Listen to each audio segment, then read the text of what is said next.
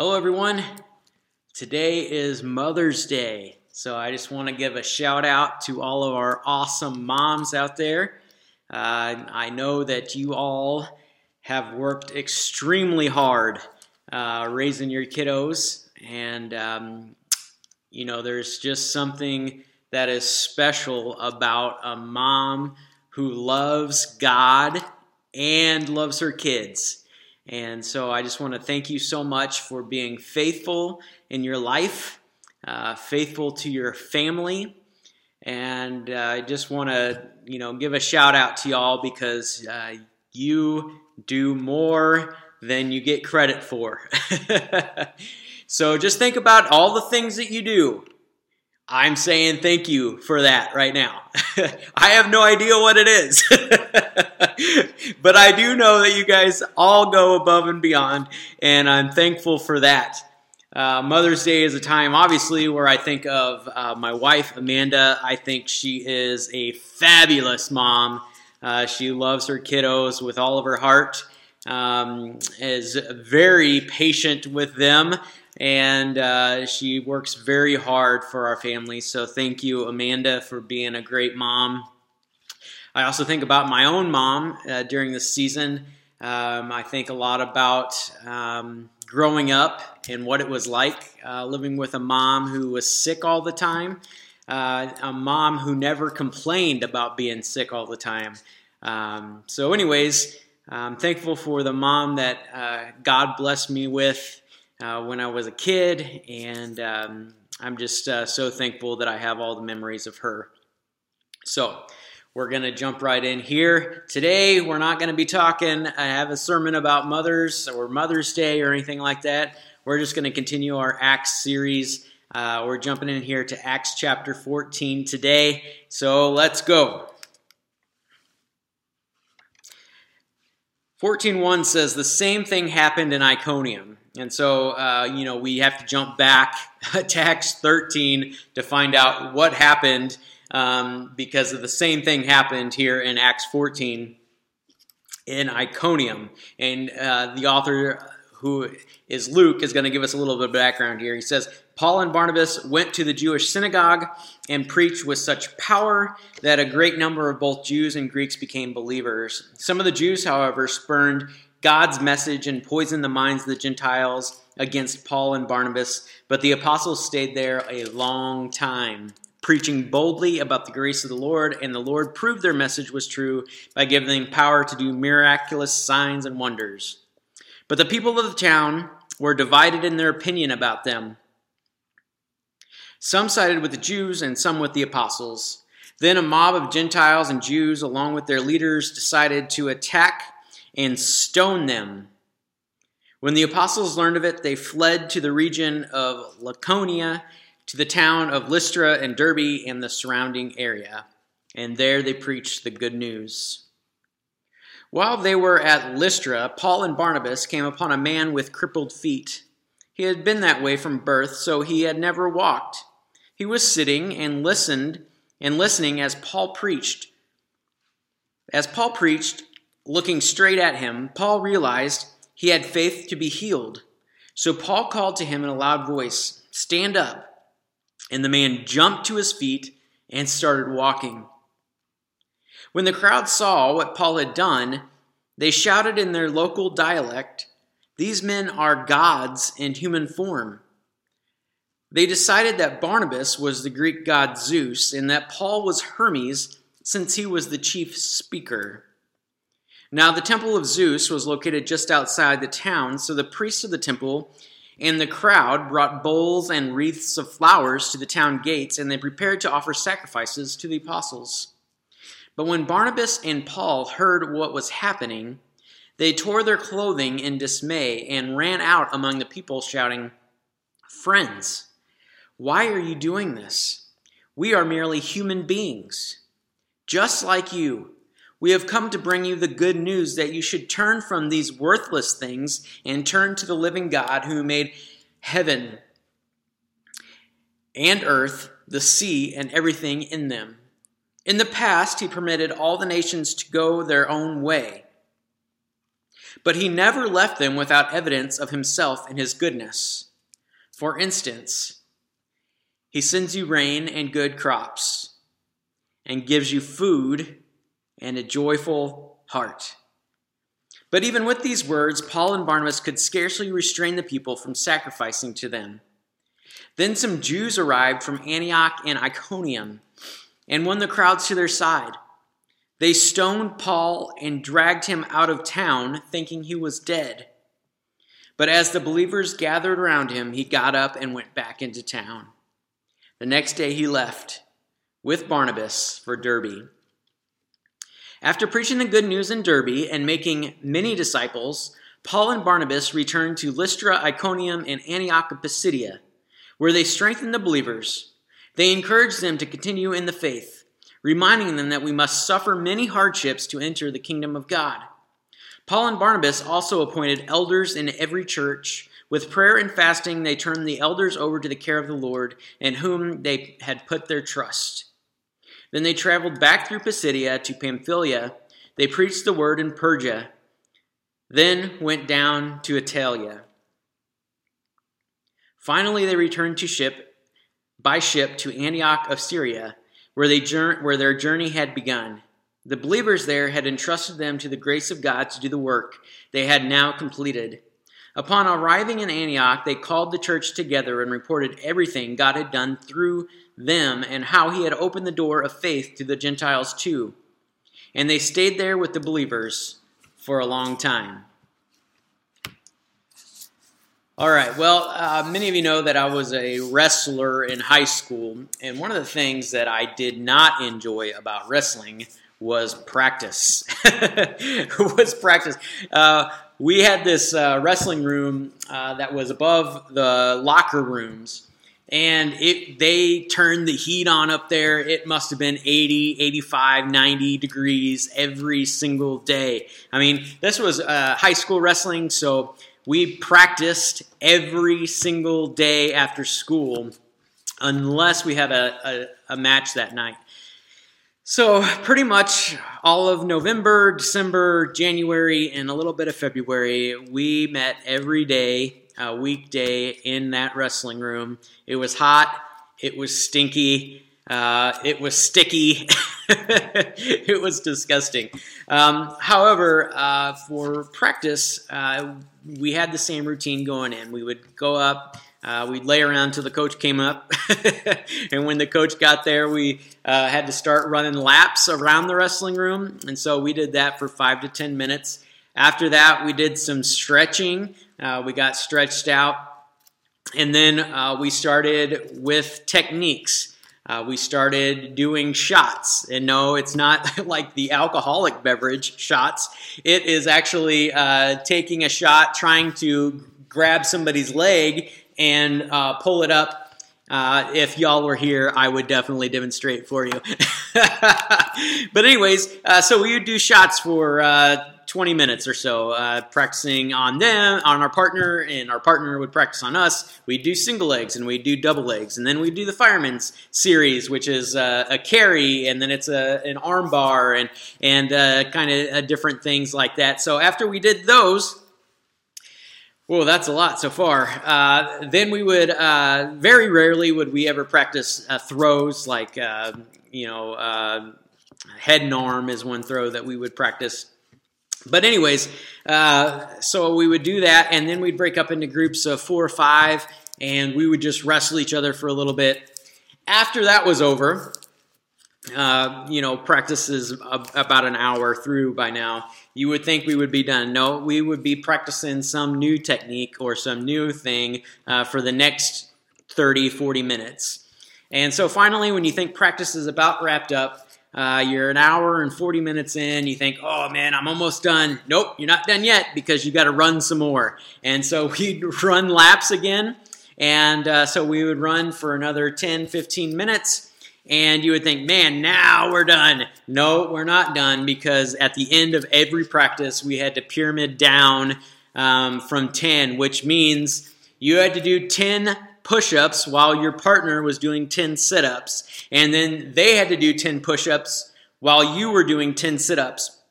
And you would pyramid down. You do 10, 9, 8, 7, 6, 5, 4, 3, 2, 1. And that is a lot of push-ups and sit-ups. I couldn't do it today, nor do I ever want to do that again. That was a lot of stuff. And so then you would think practice was over, but no, it was pep talk time. And so while you were just laying on the mat, just completely wore out, the coach would then say, okay, here's what you need to do. You need to be smart. He would say that every single day after practice. You need to be smart. You need to eat good. You need to drink your water. You need to not do stupid things. And I will see you tomorrow. All right. And so anyway, that was practice. And we did the same repetition every single day. Why is repetition important? Because if you do things right over and over and over and over again, it is ingrained into your system. It's ingrained into your system. So we practiced hard so that we would remember those training techniques on the days of the matches. Now, for some of you, you might remember that earlier this year we did a series on habits. And one of the things we talked about to help us remember to do things over and over again is this thing called habit stacking. And so, for instance, one of the things that Amanda has been trying to get me to do for years is to put up the dishes in the dishwasher every single morning. And so I've committed this year, at least for the last 3 or 4 months, to put the dishes up every single morning. Well, the problem is that I don't remember. And that's a problem for me because I get reminded. So anyways, we have this new trick. It's a habit stack. So after I drank my morning coffee, the first thing I'm supposed to do is put up the dishes. And so far, it has worked. It has helped me to remember to put up the dishes. All right, so the habit stacking of doing things combined. So for me, it's drink my coffee, get my coffee drunk, and then I put up the dishes. So that's one thing that you can do to try to remember something new. Here in Acts 14, we see something that is very repetitious. And I mentioned this last week, but as Paul and Barnabas go into each new town, the first thing they do is they find the local synagogue. And it says, going back here to Acts 14:1, it says, and the same thing happened in Iconium. Paul and Barnabas went to the Jewish synagogue and preached with such power that a great number of both Jews and Greeks became believers. Now that's great news for Jesus. That's great news for Paul and Barnabas. But it's not so great news for the Jewish synagogue. Because we're talking about adding theology to their already deep belief system. And so that's something that some of them can wrap their minds around, and some of them can't really believe that Jesus is the Messiah. And so what do you do with the ones who do believe?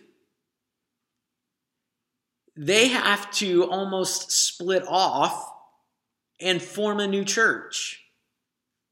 Now, what do you think this does with the old Jewish church? It probably ruffles some feathers. I mean, they've got to be paying bills somehow.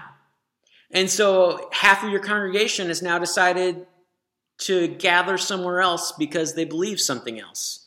So you can begin to see why this has such animosity towards the end of this chapter specifically, because we wouldn't think that we would ever get angry enough to stone somebody for not believing the same things that we do. I would hope that we wouldn't. I would hope that we wouldn't. But here, the Jewish believers, for some reason, some of them get very bitter. They get very angry. The Bible even says they get very jealous. And so we're going to see what some of those effects are here. All right. But when we're going to jump in here, we're going to talk about miracles a little bit. Because we read here that Paul and Barnabas met this guy who had crippled feet. And we don't get very many details about him other than he was crippled from his birth. It says he had never walked. And so Paul and Barnabas heal this guy. And you see, a lot of times in the Bible, God reveals himself through miraculous works. I mean, just look at like Moses. God gave Moses some incredible power to do a lot of miraculous works. And that's how God proved that he was with Moses. But you can see sometimes how people, obviously in Moses' day, the Pharaoh's sorcerer guys were able to match some of those miracles, but they weren't really able to match all of them. And so that's why Pharaoh finally let Moses go and the Israelites. But here we are in Acts 14. Paul and Barnabas perform a miracle in the name of Jesus to this guy who had faith. They just said, hey, stand up. This guy had never walked before, and he stands up. That's incredible. That is incredible. In fact, the people thought it. The villagers thought it was so incredible that they thought Paul and Barnabas were gods, not just mere human beings. And so that's a problem. That's a problem because Paul and Barnabas, who are preaching to these folks who... these folks are not Jewish people. They don't have the Ten Commandments. They don't understand that there's just one God. They don't understand not to have idols. And so they begin to get this party together. They're going to have some sacrifices that they're going to sacrifice to Paul and Barnabas. And when Paul and Barnabas finally figure out what's going on, they're like, oh, hold up. This isn't good because we're just human. We have the power of the Holy Spirit in us, and you can have that same power also, but there's only one God. And so when we get to this part of Paul and Barnabas trying to explain this one God, it really is amazing to me. I love this portion of Acts. I mean, I love it because it talks about who God is. All right, and so this is starting at verse 16. It says, in the past he permitted all nations to go their own ways. It says, but God never left them without evidence of himself and his goodness. God proves who he is through his goodness and through the evidence of everything around us. And Paul and Barnabas just says, for instance, he sends you rain. Now, for us, I mean, when rain comes, we just think, oh, I can't mow my yard today. Or we think, I hope the rain doesn't last too long. I won't be able to go out for a walk, or I won't be able to go out and play if we're kids, you know. But for these people, rain meant everything. I mean, we're talking about a place that is dry, first of all, and they're trying to grow crops. And the only way that crops can grow is if it rains, because you can't just turn on the water spigot. It's not like us, where we can water our grass whenever we want. I mean, the only time these crops get water is if it rains. And so Paul's explaining God this way. He says, look, in the past he permitted all nations to go their own ways, but he never left them without evidence of himself and his goodness. For instance, he sends you rain. He just says, hey, look, every time it rains, just remember that's God who's sending that rain. And then he says, and good crops, like the rain produces the good crops. And so when the good crops come, you have to say that God gave you those crops because he sent you the rain. And then he says, when you turn those crops into food, you have to remember that those crops grew because it rained. And because God made the cycle of how plants grow.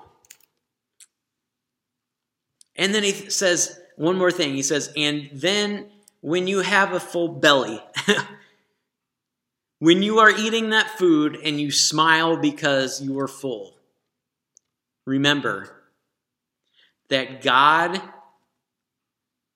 sent you the rain that grew the crops that was turned into food. And that's who God is. God is your provider. No matter who you are in life, God is the provider. And so here we think, man, this is incredible. We are here in Acts chapter 14, just 2 chapters, a chapter and a half into Paul and Barnabas' missionary journey. And here they're given this speech about the rain and the crops. And it says, but at verse 18 says, but even with these words, but like Paul and Barnabas are trying to prove who God is. They're not God, but they're trying to prove who God is. But even with these words, Paul and Barnabas could scarcely restrain the people from sacrificing to them. And then, there's always an and then here in the book of Acts. Because it says, and then some Jews arrived from Antioch and Iconium and won the crowds to their side. Tough crowd. I mean, you heal a guy who has been crippled from birth. Okay, first of all, you do that. He jumps up. He starts walking around. You think that they're gods, so you're going to sacrifice to them. They say, no, don't sacrifice to us. Some other folks come in from a different town, and the crowd turns on Paul and Barnabas. All right? And so it says, then some Jews arrived from Antioch and Iconium and won the crowds to their side. Then they stoned Paul and dragged him out of town, thinking he was dead.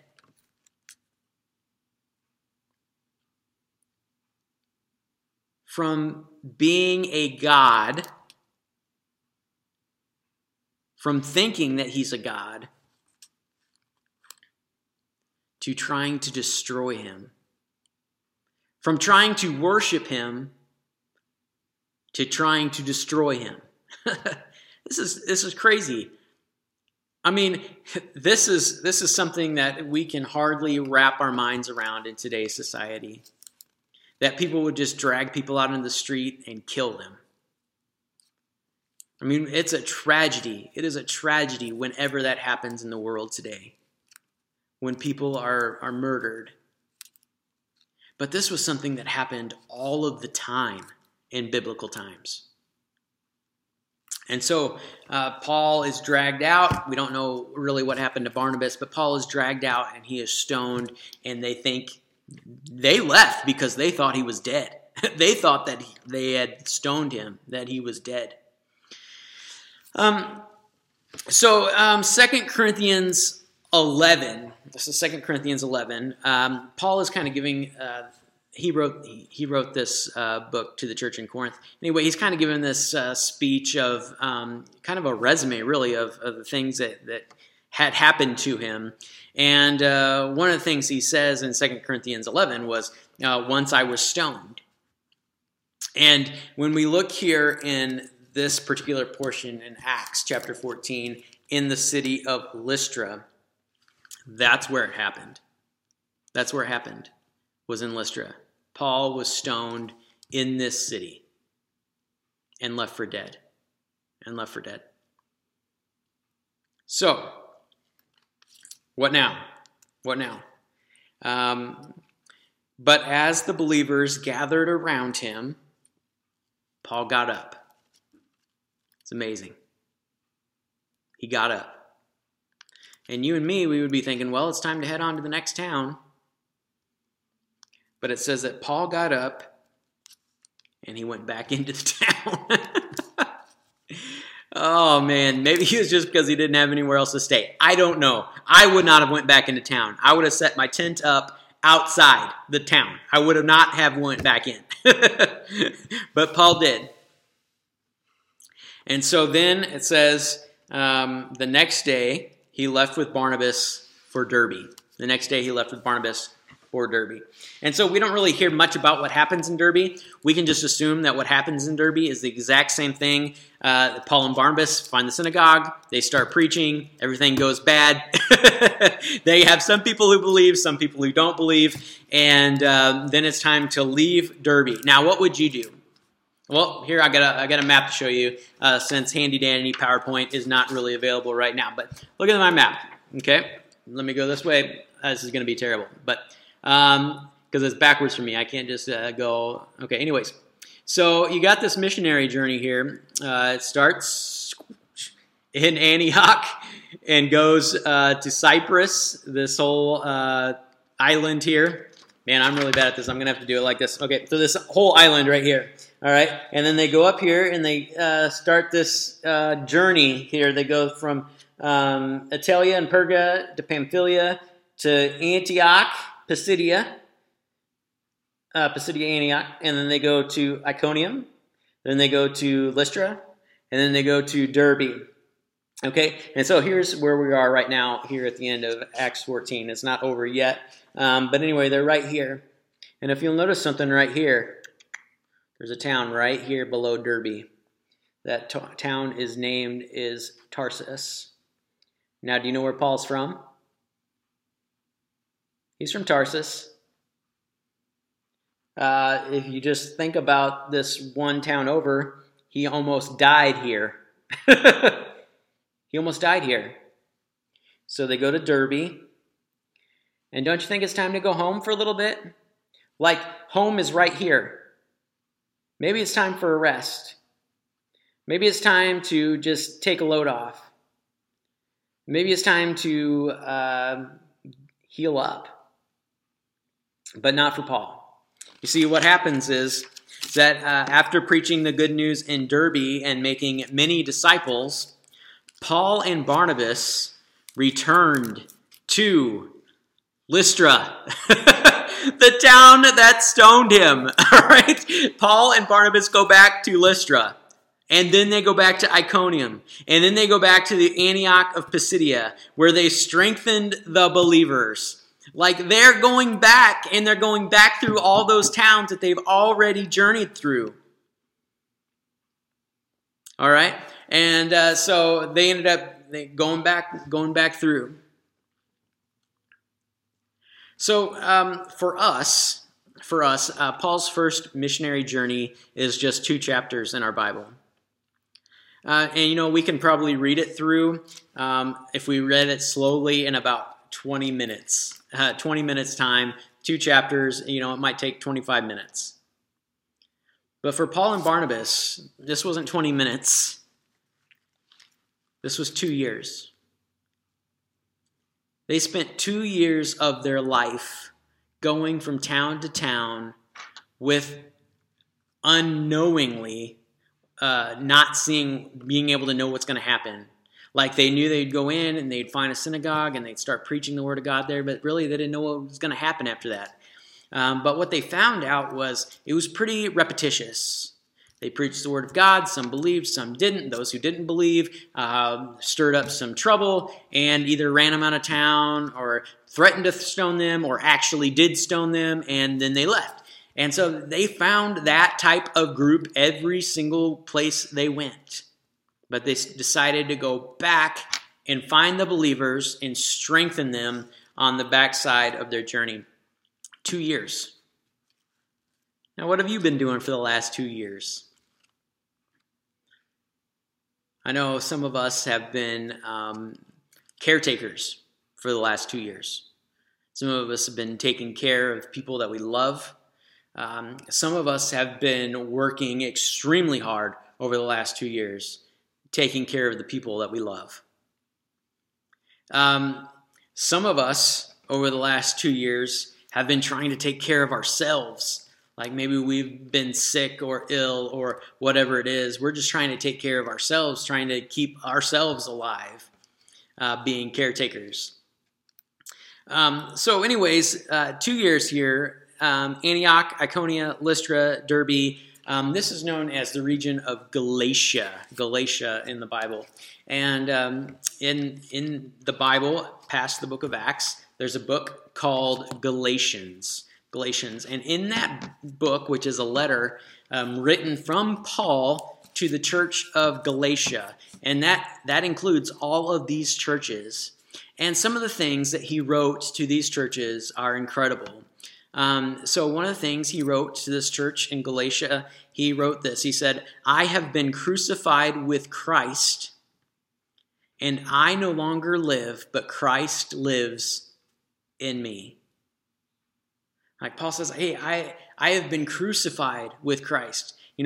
Christ was crucified on a cross. Paul says, I have given myself, I have sacrificed my wants, my desires, so that Christ can live through me. And he meant it because obviously he was ready to die for the faith, especially there in Lystra where they tried to stone him. So Paul says to the church in Galatia, I have been crucified with Christ, and I no longer live, but Christ lives in me. And then he says, but the fruit of the Spirit is love, joy, peace, patience, kindness, goodness, faithfulness, gentleness, and self-control. Against such things there is no law. All right, so the fruit of the Spirit is actually taken from a letter that Paul wrote to these churches here in Galatia. Another thing he wrote in that letter was this incredible statement. He says to the churches, he says, let's not grow weary in doing good, because at the proper season we will reap a harvest if we do not give up. That's good stuff. Do not grow weary in doing good, because at the proper time, in the proper season, we will reap a harvest if we do not give up. And then finally, another thing that he wrote, he says, therefore, as we have opportunity, let's do good to all people, but especially to those who belong to the family of believers. Let's do good to all people, but let's especially be good to those who call themselves Christ followers. So I'm going to pray and wrap this up. We're going to end kind of with something fun. After my prayer, there's going to be kind of a trivia for Acts chapter 14. So have a little competition there in your living room if you're watching this together with your family to see who can get all the answers right first. So let's pray, and then I'll throw that trivia up there for you. Dear God, I thank you so much for this day. I thank you for all of the moms out there who are incredible. They're incredible hard workers. They sacrifice so much for us. And God, I just want us to think about just our purpose in life. I mean, Paul and Barnabas they gave up 2 years to go on this incredible journey, a journey that was not easy, that was not fun, a journey that was very difficult. But they did it for you. Now, God, one of the things I just think about sometimes is, what are we doing for you? And so let's just continue to, for you, your Holy Spirit, to challenge us with what you want our lives to look like.